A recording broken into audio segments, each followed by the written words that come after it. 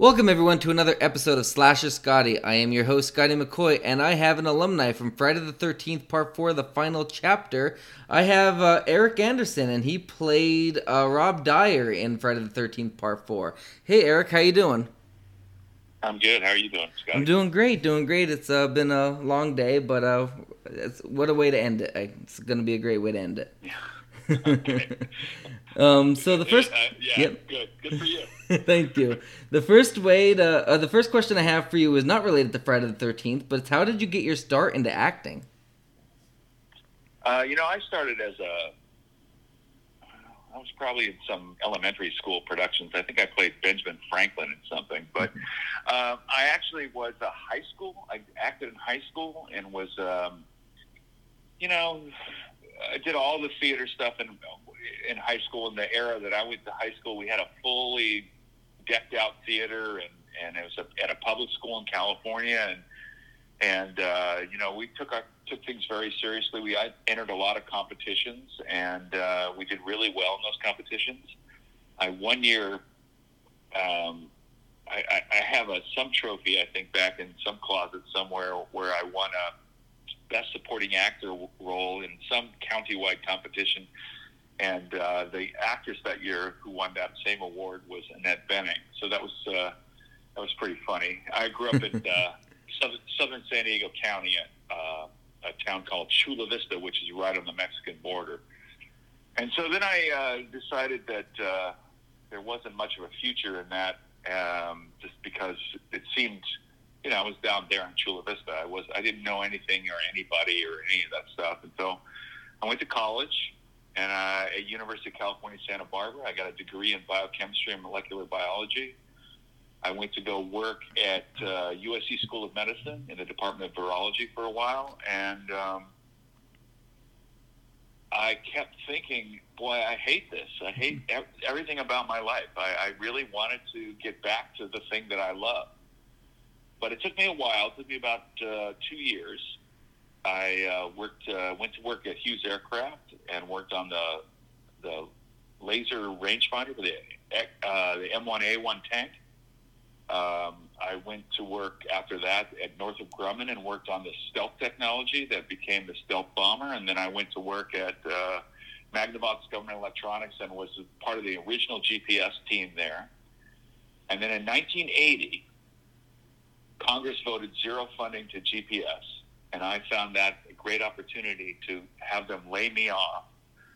And I was already up in LA taking acting classes and kind of fumbling around. I really didn't know what I was doing. I was taking classes that I read about, like in a magazine or something like that. And they were the worst classes you could ever imagine.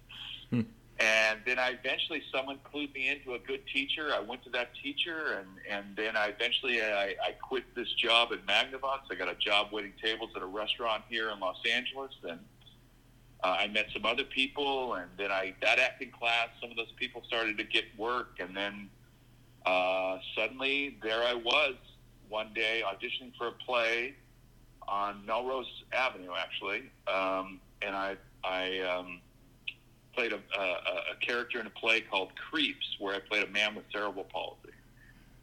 And from that moment, I had agents and managers asking to represent me, and after that, it was a very short period of time I started working professionally. And my first feature that was ever released was Friday the 13th Part 4.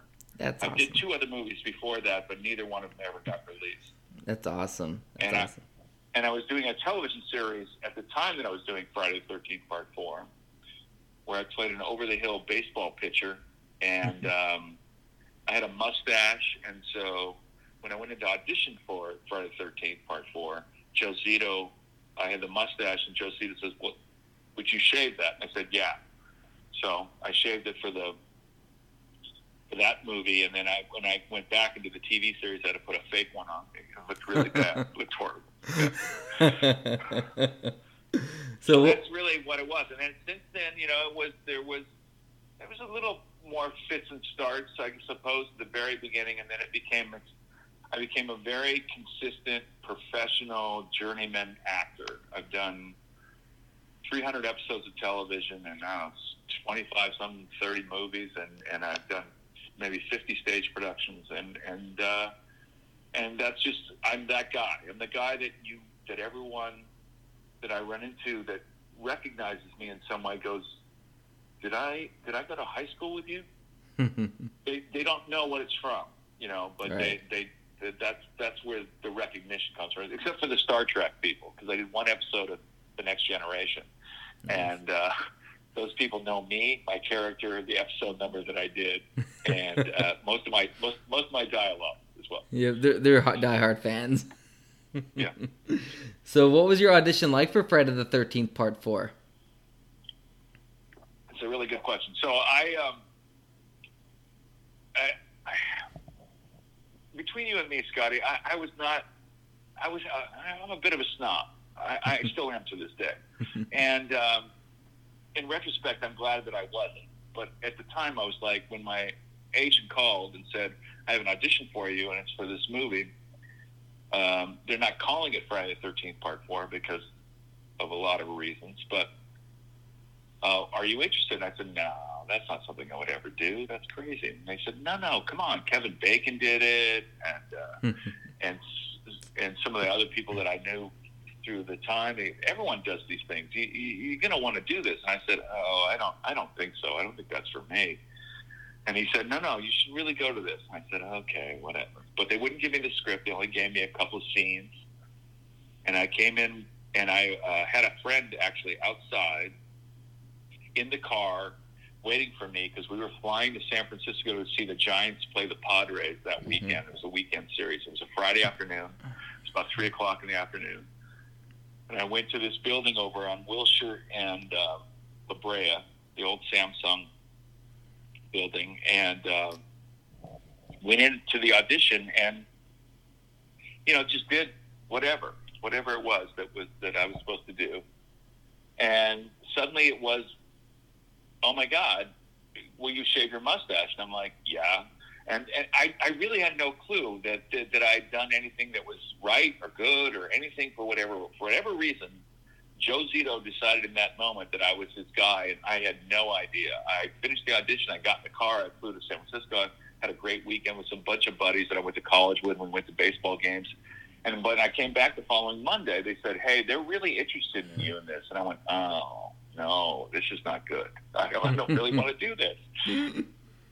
And then they eventually made the offer, and I said, okay, I'll do it. I'll do it.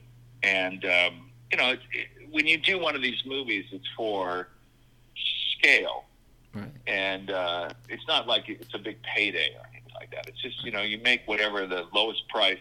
It's the lowest price thing that SAG has, basically, except for a regular feature film at the time. This was 1983, so.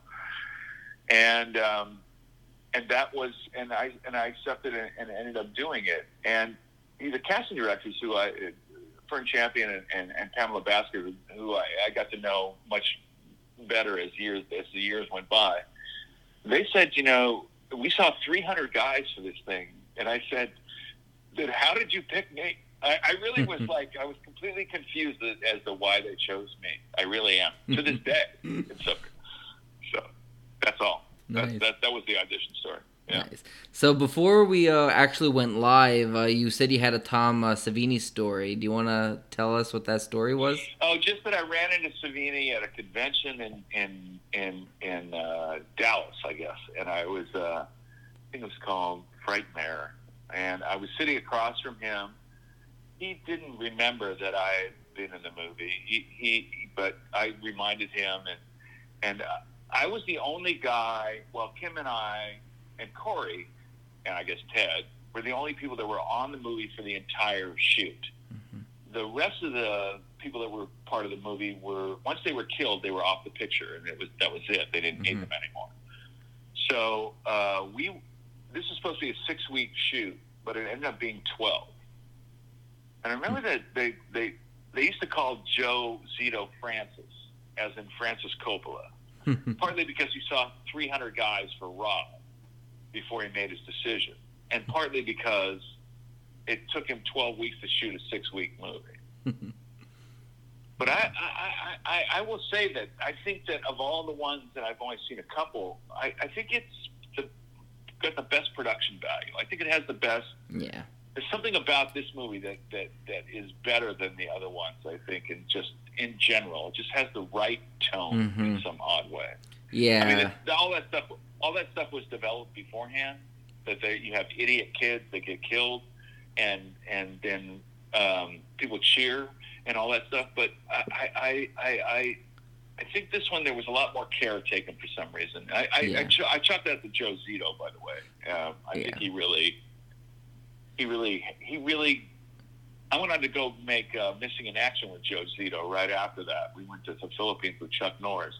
And he had the same thing. He had the same kind of ethic in the way that he went about what he was making, these kind of exploitation films. So right, and I think so anyway, I told it to, I didn't finish the Thompson. So I said to Savini, I said, I'm Eric, I don't know if you remember, but I played Rob in Part 4 and stuff like that. He goes, oh, yeah, I remember. And I said, so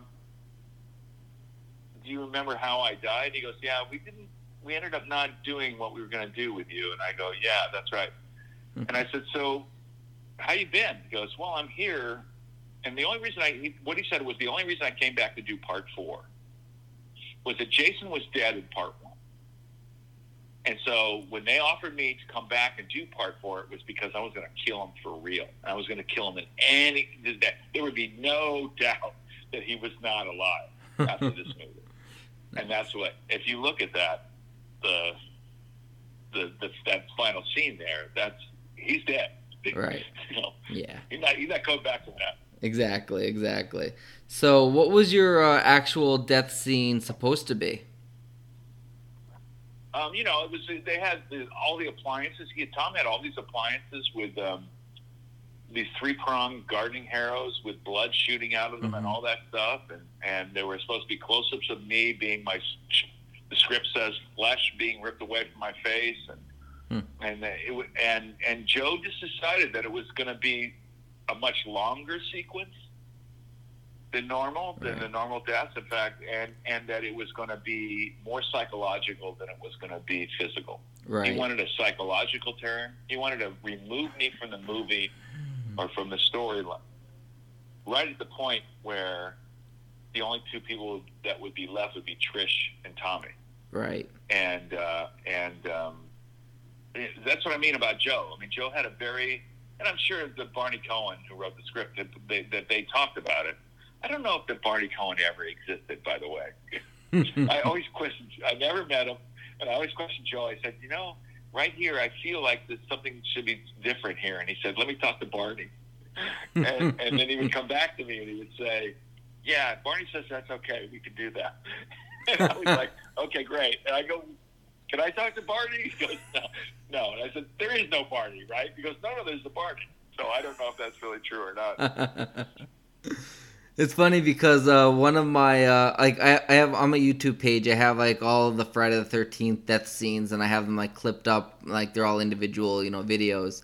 And by far, your death scene is the one that has the most likes. It has over, I think it's over 75,000 or 100,000 views, and it has over, I believe, 3,000 comments, and I get new comments daily.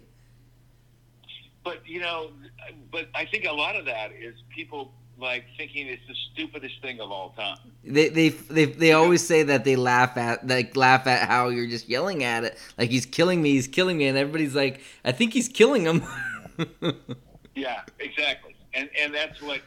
And when I run into somebody who's a fan of the movie, or I'm at one of these conventions that I've been at over the years, I think they think it's stupid, but I'm sure, Scotty, you might know the why I said that line. Yes. That was yeah. So if you think about it in those terms, it is kind of it's very harrowing. It's very haunting that somebody would be saying that as they're done. Yes, I agree. But to other people, it's like, oh yeah, well, of course he's killing you. That's what, I'm watching it. You're commenting on what I'm watching. So.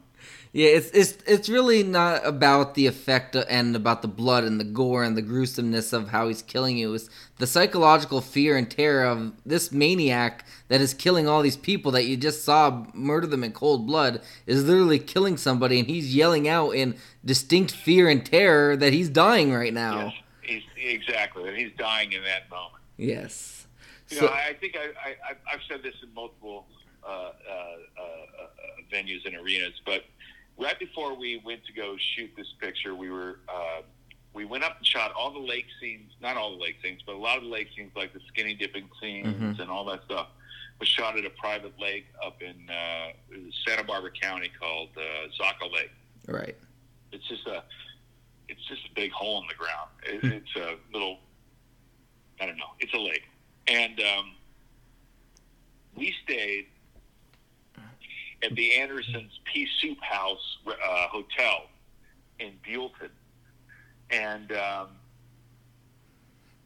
before we shot, Joe Zito came to my room and he says, "Do you know anything about these movies?" And I said, "No, I don't." He goes, "Well, let me tell you what happens in these things, is that there's this kind of ridiculous behavior from these stupid kids, and as they get killed one by one, people cheer when they go to the movies. Our goal, Eric, and we can discuss this as we do this, but our goal is for them not to cheer when you die." Mm-hmm. And I thought, oh, okay, that's something that I can understand, you know. And it was a really great note. It was one of my favorite notes from a director of all time, which is we have this goal to try to produce this character that we don't want him to die. Right. In some way. I'm sure there's people out there that were really happy that I was dead. But it's a wonderful world. But the bottom line is that I that was my goal as I went into the thing. So yeah. And anyway, go ahead. You have another question. I'm going to get to two other pieces of business that I will tell you, which will move on, will be part of that theme that we just spoke about. But go ahead. Okay, awesome, no problem. What was it like working with Ted White? You know, I have to tell you that I've spent a lot of time in this business with professionals, and there are certain guys along the path that were that guy. You know, the guy who was just the pro. Every aspect of the way that he approached this craft was from a professional standpoint. And you learn, in my era, you learn this as an actor. You know where to stand, you know where the camera is, you know where the lights are so you don't move to block the light. There's all these things that you learn as part of your craft. And Ted was the epitome of a craftsman. And so I was always in awe of the guy in the sense that he was this guy. In fact, if you look at my career, to a certain degree, what I emulated was Ted White. Right. What I emulated were other actors that I'd worked with that were strictly professional. They showed up. They knew what they had to do. There was no indulgence about what it is that they were doing. Right. They had a job to do. There was 80 people standing around. They weren't going to waste anyone's time. They were going to get the job done. And that was Ted White. And to me, that was, to this day, Ted and I have been in multiple situations 35 years after the fact. You know, we've been at conventions, or we've been, and him and I always, whenever I see him, I just get such a feeling of, wow, this is why, this is what it became for me. It became this kind of, like, I have a chip on my shoulder about the fact that it's about being a professional. Right. You know? Yeah. And that's what Ted is. That's awesome. So what was your most memorable moment about filming Friday the 13th Part 4? I got a couple. One for sure is, you know, the scene where it's, first of all, we shot up at Zaca Lake, and we're up there. We started on shooting on the day after Halloween, so on November 1st. And we shot up there. I think we were up there for probably about maybe a week, not much longer than that. And then we moved to the Kelly Gulch, where they had built the house, both houses. Kelly's house was used as Trish's house, and then they had built the house that the rental house the kids were in.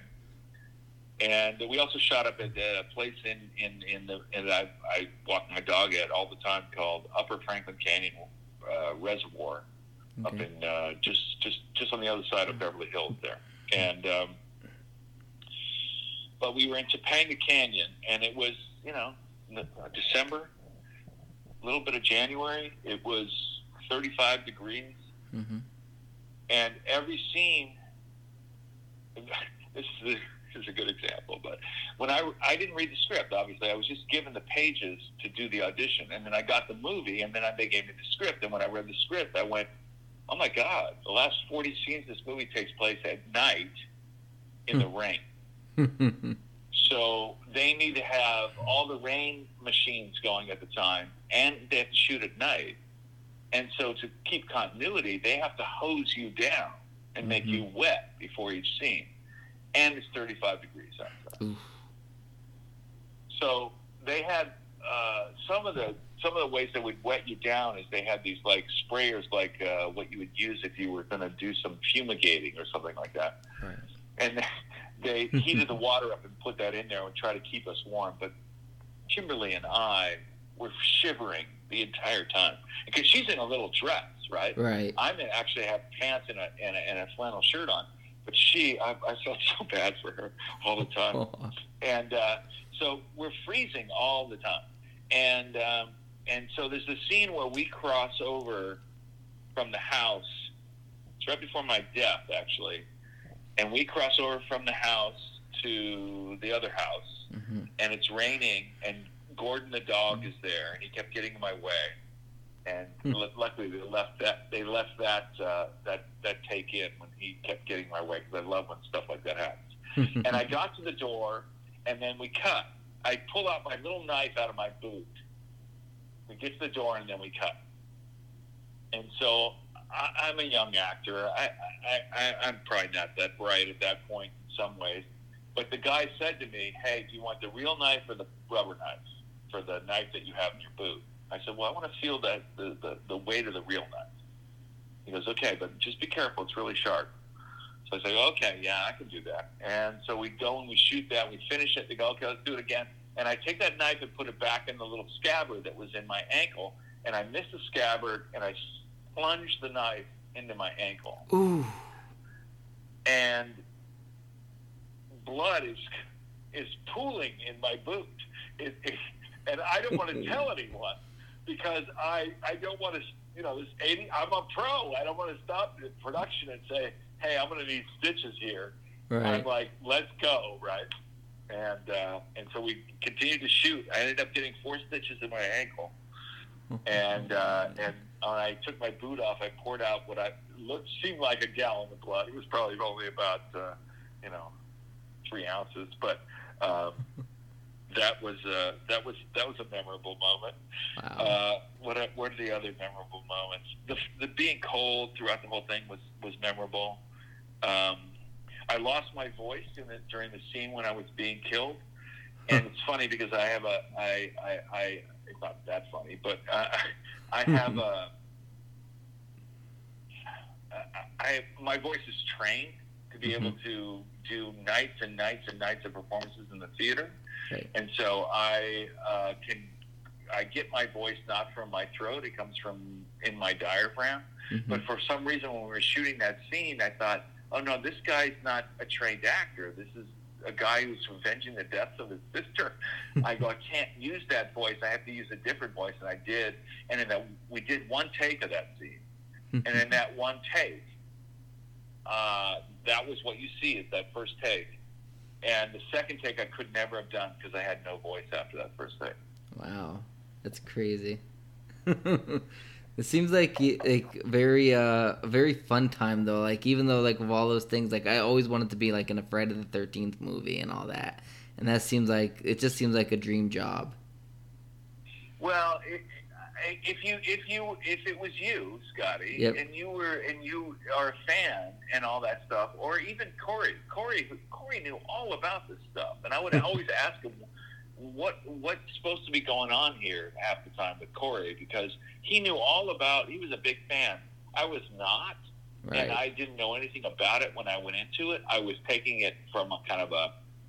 I was understanding the entire concept, but I was taking it from what Joe and I were talking about and everything along those lines. So when you say that in that way, I was not aware of that. It was a job, and I was doing this job. Right. One thing I did notice that I was soaking wet after each night that we wrapped, which is usually about 5 or 6 in the morning. Right. And I had a big old Air Force parka that they had given me. I think I still have it somewhere here. And I would just, instead of I would just put that on.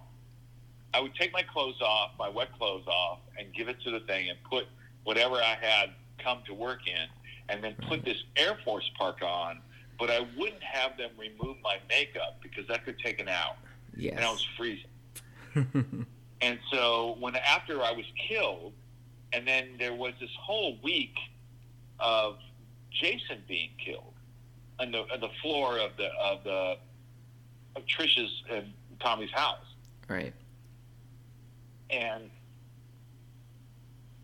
my body being thrown through the window, and all that stuff. But once they established where I was on the floor, I had to come into work for an entire week, get hosed down, have pieces of glass embedded in my face, along with the wounds from my death, and then just lay on the floor as a dead person.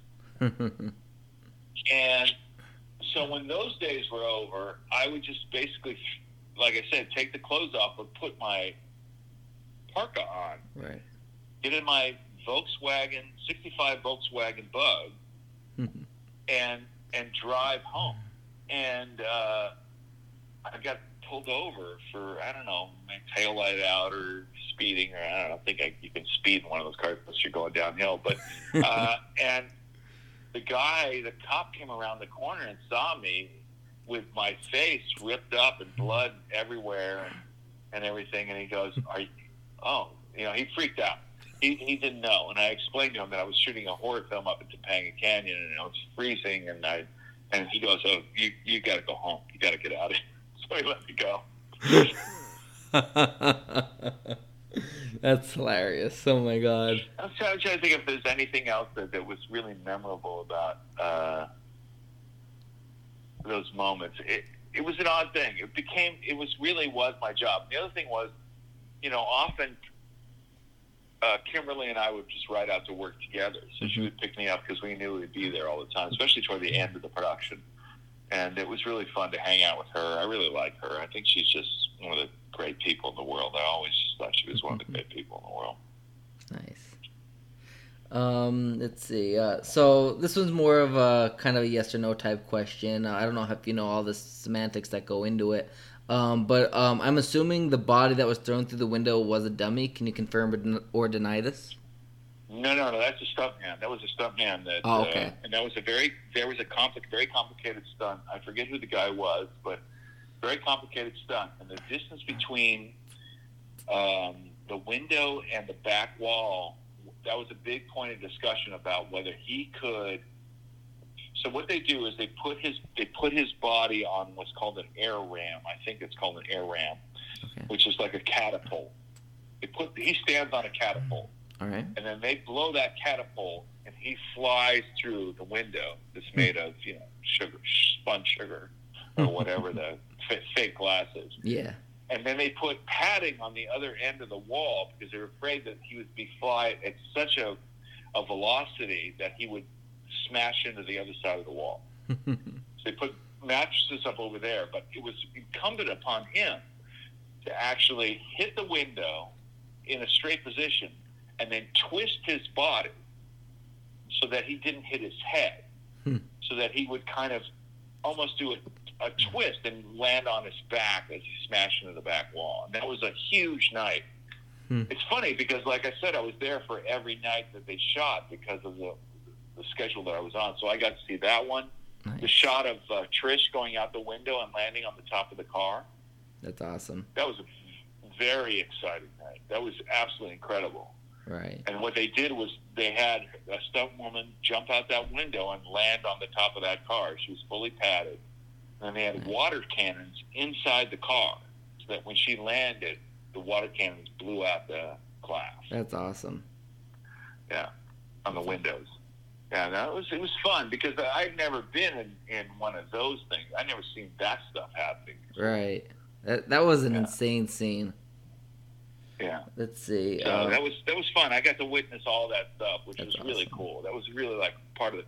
When you talk about other memorable moments, they didn't involve me. They involved other people getting killed and stuff like that. So I got to watch all of that stuff. That's awesome. What was the best part about filming Friday the 13th Part 4, and what was the worst?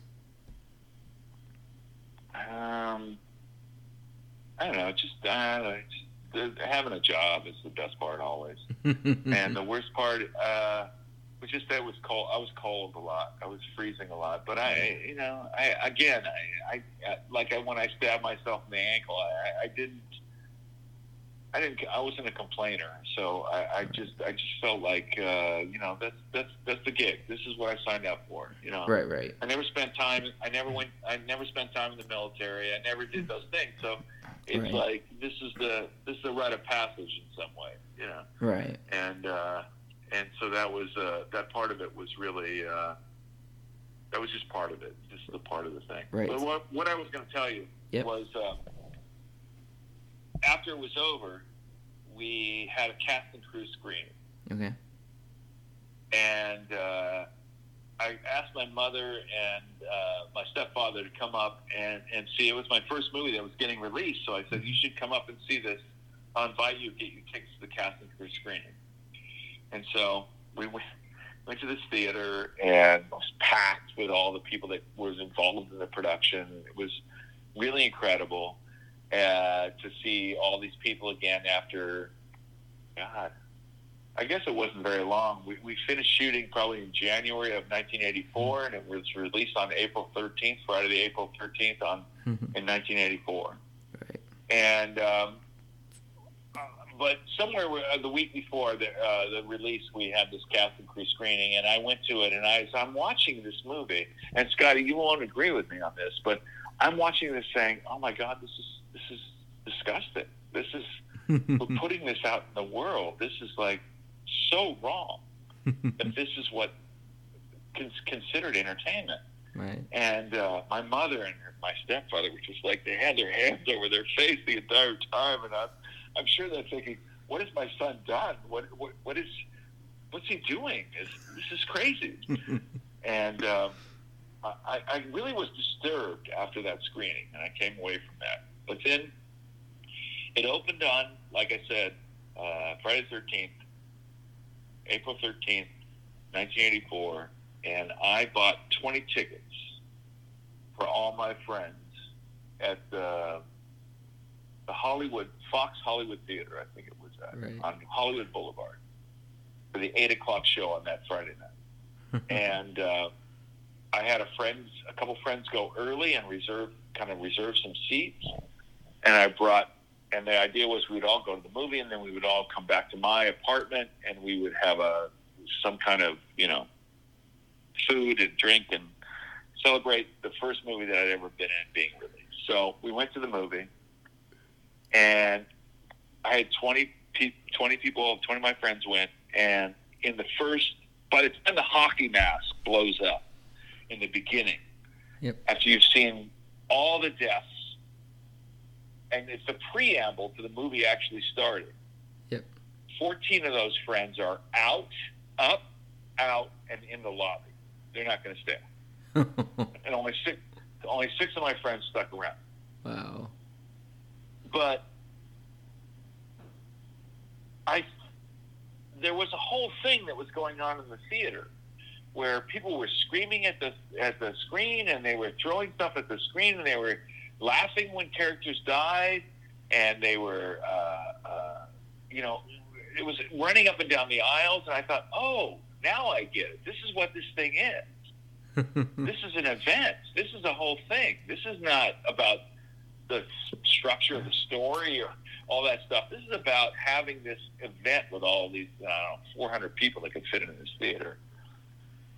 And I've said this multiple times, but the two things that were really funny were that as I went down into the basement with my tiny little knife, the knife that I'd stuck into my ankle mistakenly earlier, a week or two before I shot the scene where I actually died, the girl sitting next to me, who has no idea who I am, turns to her friend and goes, "Oh my God, this guy's so stupid, I don't even believe it." And then subsequently I was killed. And then at the end of the movie, I was walking out of the theater, and all my friends that had been in the lobby, and everyone was going, "Oh wow, Eric, that was so great," in the most sarcastic way you can possibly imagine. This girl goes, "That's the guy in the movie. That guy right there. That's the guy in the movie." And her friend said, "No, the guy in the movie was fat." So. That made me feel like $1 million. That's so I walked awesome. out of the theater on Hollywood, April 13th, 1984. That's awesome. So did you ever see any of the other Friday the 13th after you were in this one at all? Never saw one that happened before, never saw the one that happened after. I've never seen one. Really? No, I'm not, that's not my thing. All that stuff is I understand, and I run into people that are fans of it all the time, and I'm part of their, I'm part of the lexicon of this environment and all that stuff, and I think that's awesome. And I can tell you my experience of having had done it on the ground level, but I did it as a professional, just like a lot of the other people that have been in these things. And through the years, Amy Steele and I did an episode of Quantum Leap together, and I just love her. I think she's just so awesome, and so we've run into each other at these conventions. Judy and I have become pretty good friends, but 30 years after the fact,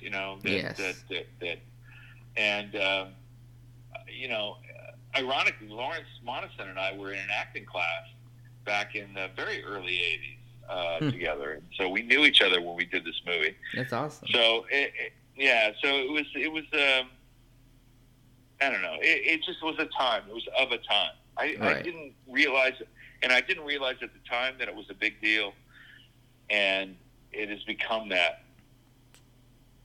Yeah. Much more so, in the, God, I mean, it's 37 years. Yeah. It'll be 37 years in October that we started shooting it. That's crazy. And I mean, I'm always more of a fan of the 80s of films of Friday the 13th than the 90s and the recent ones like 2009 and everything. I've always liked, 1 through 7 are my, like, the ones that I could always watch.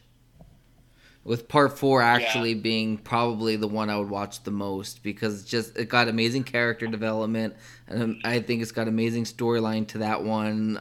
It's just I don't know, it just got that feel to it. Well, all of that goes to Joe Zito. Awesome. All that goes to Joe, who not only approached it with that kind of mentality, but also when he edited it, what he was trying to achieve, that was important to him. He was, I think he was probably pretty obstinate in the fact that he was going to get what he wanted out of this thing. Right. And it wasn't just a job. It wasn't just a job to him. Yeah. So what was it like working with Kimberly Beck and Corey Feldman? Well, it was very interesting because Corey was maybe 12, I guess, and he had done one other thing I think before that. And he was a great kid, and he had his grandfather was his guardian who was there when we were on location. And Kim and I felt bad for him because we actually arrived at the location on Halloween. So we thought, this would be a great rehearsal. Let's just all get to know each other. Let's go trick or treating. So we were at this motel, and right just to the west of us was a kind of a subdivision. And so we asked Corey's grandfather if we could take him trick or treating. We went to the subdivision, and he had a mask on, and he had he was just an innocent kid at this time of life, and you know, Right.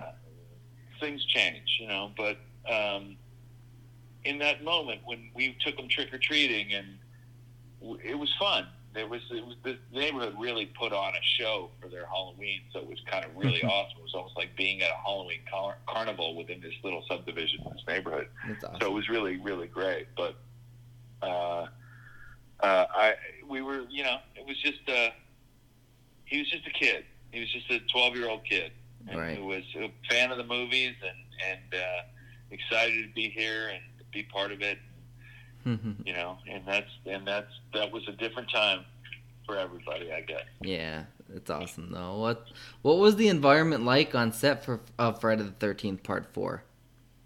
Just, you know, it was we did our thing. There was, I don't know if you know the history of those, especially those first 4 movies, but there was a family and I don't know if this is right or not. This might be paraphrased from something else, but there was this family in Boston. I'm not sure if their name was the Barsmans, but it could have been something else. Who owned a group of theaters in Massachusetts, in that area, and they're the ones who put up the money for these movies. Okay.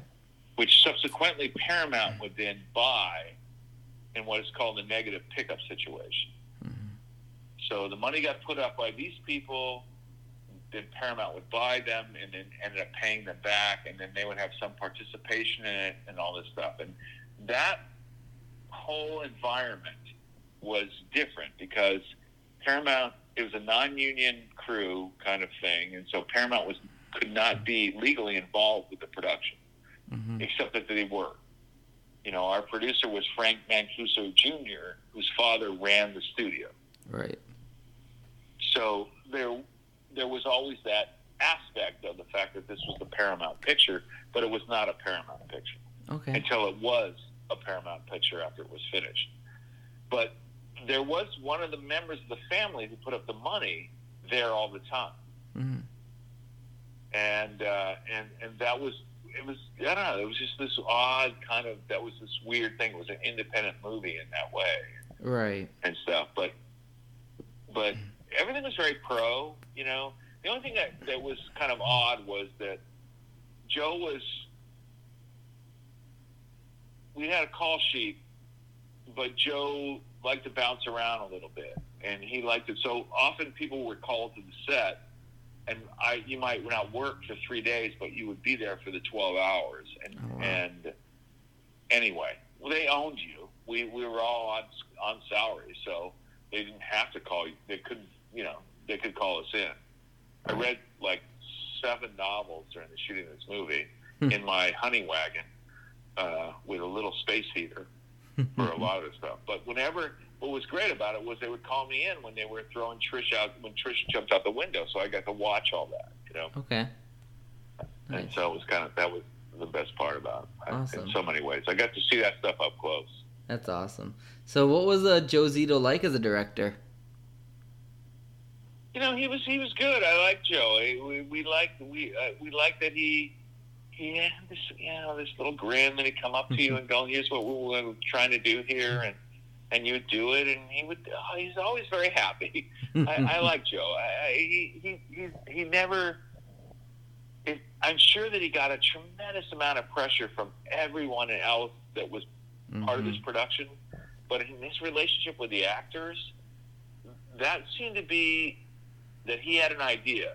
Now, I know Ted and Joe probably didn't get along very well because Ted, I think, thought Joe might have been reckless at times. Yeah. And there's the famous story about Judy turning blue out in the water. Yeah.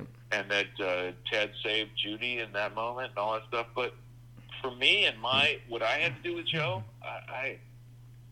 and we got along well enough that, you know, we went on and did another movie after that. And I think we would have done more, except that the circumstances didn't allow it. You know, part of the reason why I went to go do Missing in Action in the Philippines with Joe and Chuck Norris and Emmett Walsh, which was awesome. And I got out in the middle of the jungle in Pangsan Han in the middle of Luzon in the Philippines with Chuck Norris, and I'm 6 feet tall, I'm a little over 6 feet tall, and he's like 5'4", 5'5". I mean, he's not a tall guy. So suddenly I was standing all the way across the jungle from him. We never had any scenes where we were next to each other. And Joe went on to make multiple other Chuck Norris movies like Invasion USA and other things like that. But I was not invited back because I couldn't be in another Chuck Norris movie. So the last question I have for you is, do you have any projects, gigs, or anything else that you would like to promote to our listeners? No. I did this, did a couple episodes. Right now I just do stuff for friends, basically. Okay. I did, I don't know, 6 episodes of the series Bosch on Amazon because I had friends who were working on that. Okay. I think I did 6 episodes, and I think there's one scene in each of the episodes that I did. So there's 6 scenes in seasons 4 and 5, maybe, of Bosch. Okay. But that was fun. I like Titus, the great guy. We had a good time. And then I just did another friend of mine called me and said he's doing a series for CBS streaming called Interrogation with Peter Sarsgaard, who is just a fucking prince. I'm sorry. No, it's fine. And I really enjoyed hanging out with him and David Strathern and some people, and I just did a couple episodes of that. But I'm not. I may go back to the theater someday. Is really what I want to do, which is where I started. Okay. I don't really need or I don't know. It's hard to say. You know, it's funny that I saw a reboot. They're rebooting 30 something. Right. And I guess they didn't. And I played a character named Billy who married one of the characters in the final season of the original show. And if they were to start with that premise, we would still be married. But I didn't hear from them, and it didn't really. It was like, yeah, okay, you know, it didn't really make any difference either way in my life at this point. And I've been writing narrative fiction for like the last 10 years. Awesome. I have 2 books out on Amazon that are very kind of dense science, future fiction books. Right. One called Hallowed Be Thy Name, one called Thy Kingdom Come, and there's a third book to come, which, if enough people read the first 2, I will eventually write the third book. And then I have a new novel that I finished that I'm working with an editor in New York right now about a professional golfer who's getting out of prison and he wants to restart his career. Awesome. And that's hopefully that will be something maybe by next year this time. Awesome. And they can get that on Amazon? No, I don't know. We'll see. We'll see Okay. how the process goes. I'm working with an editor. I don't have a publishing deal with anybody right now, so I'm just trying to get it together. And I really enjoy doing that. I have an office here in LA, and I go there every day and work. And you know, it's interesting. That's what I like to do. I like to. You know, I think I got it. Became an actor because I wanted to be a storyteller. Right. But you're always kind of a little bit not hampered, but your responsibility is to be the end user of someone else's storytelling. You're finishing their story by portraying it. So. Right. Exactly. And I always wanted to go back to be more of the source in my life. I also have a movie that I wrote like 25 years ago, a screenplay that I wrote 25 years ago, that suddenly I got a call from this producer a couple years ago, and he goes, you know, I found this. It was going to get made 25 years ago, and it didn't happen. And he said, you know, I remember being part of this 25 years ago, and now I want to do this. So he's actually trying to get that picture made, which is really funny. That is pretty funny. You know, I have multiple movies that I've written that are sitting in a drawer somewhere, but I don't think that not too many people really care about that stuff. So it's just I don't know. I've been very lucky. I consider myself to be the luckiest man alive, and that That's awesome. walked away from a life that I didn't want to a life that I said I would live for 24 hours a day for free. I would be an actor or a writer for 24 hours a day for free, and I got paid and got to make a living out of it. And I consider myself to be one of the luckiest people to get to do what I wanted to do for the last 45 years of my life. That's so awesome. Well, congratulations on that. You did an amazing job in Friday the 13th. I'm also going to keep an eye out for your books and everything, and I think you're just a talented individual in general. So I think you definitely had an amazing career, and you have an amazing future as well. And I'm very grateful to have this interview. Well, I have many days behind me. I have less days ahead of me than I do behind me. But thank you very much, Scotty. You're welcome. And good luck to you too in all your endeavors. And thanks for taking care of us there and not a problem. Where you do your work and stuff like that. Not a problem. Thank you so much, and it was an amazing interview, and it was an honor to have you on as a guest. And I thank you so much for taking your time. You're welcome. All right, you having a great night, and you stay safe. You too. All right, thank you. Bye. Bye.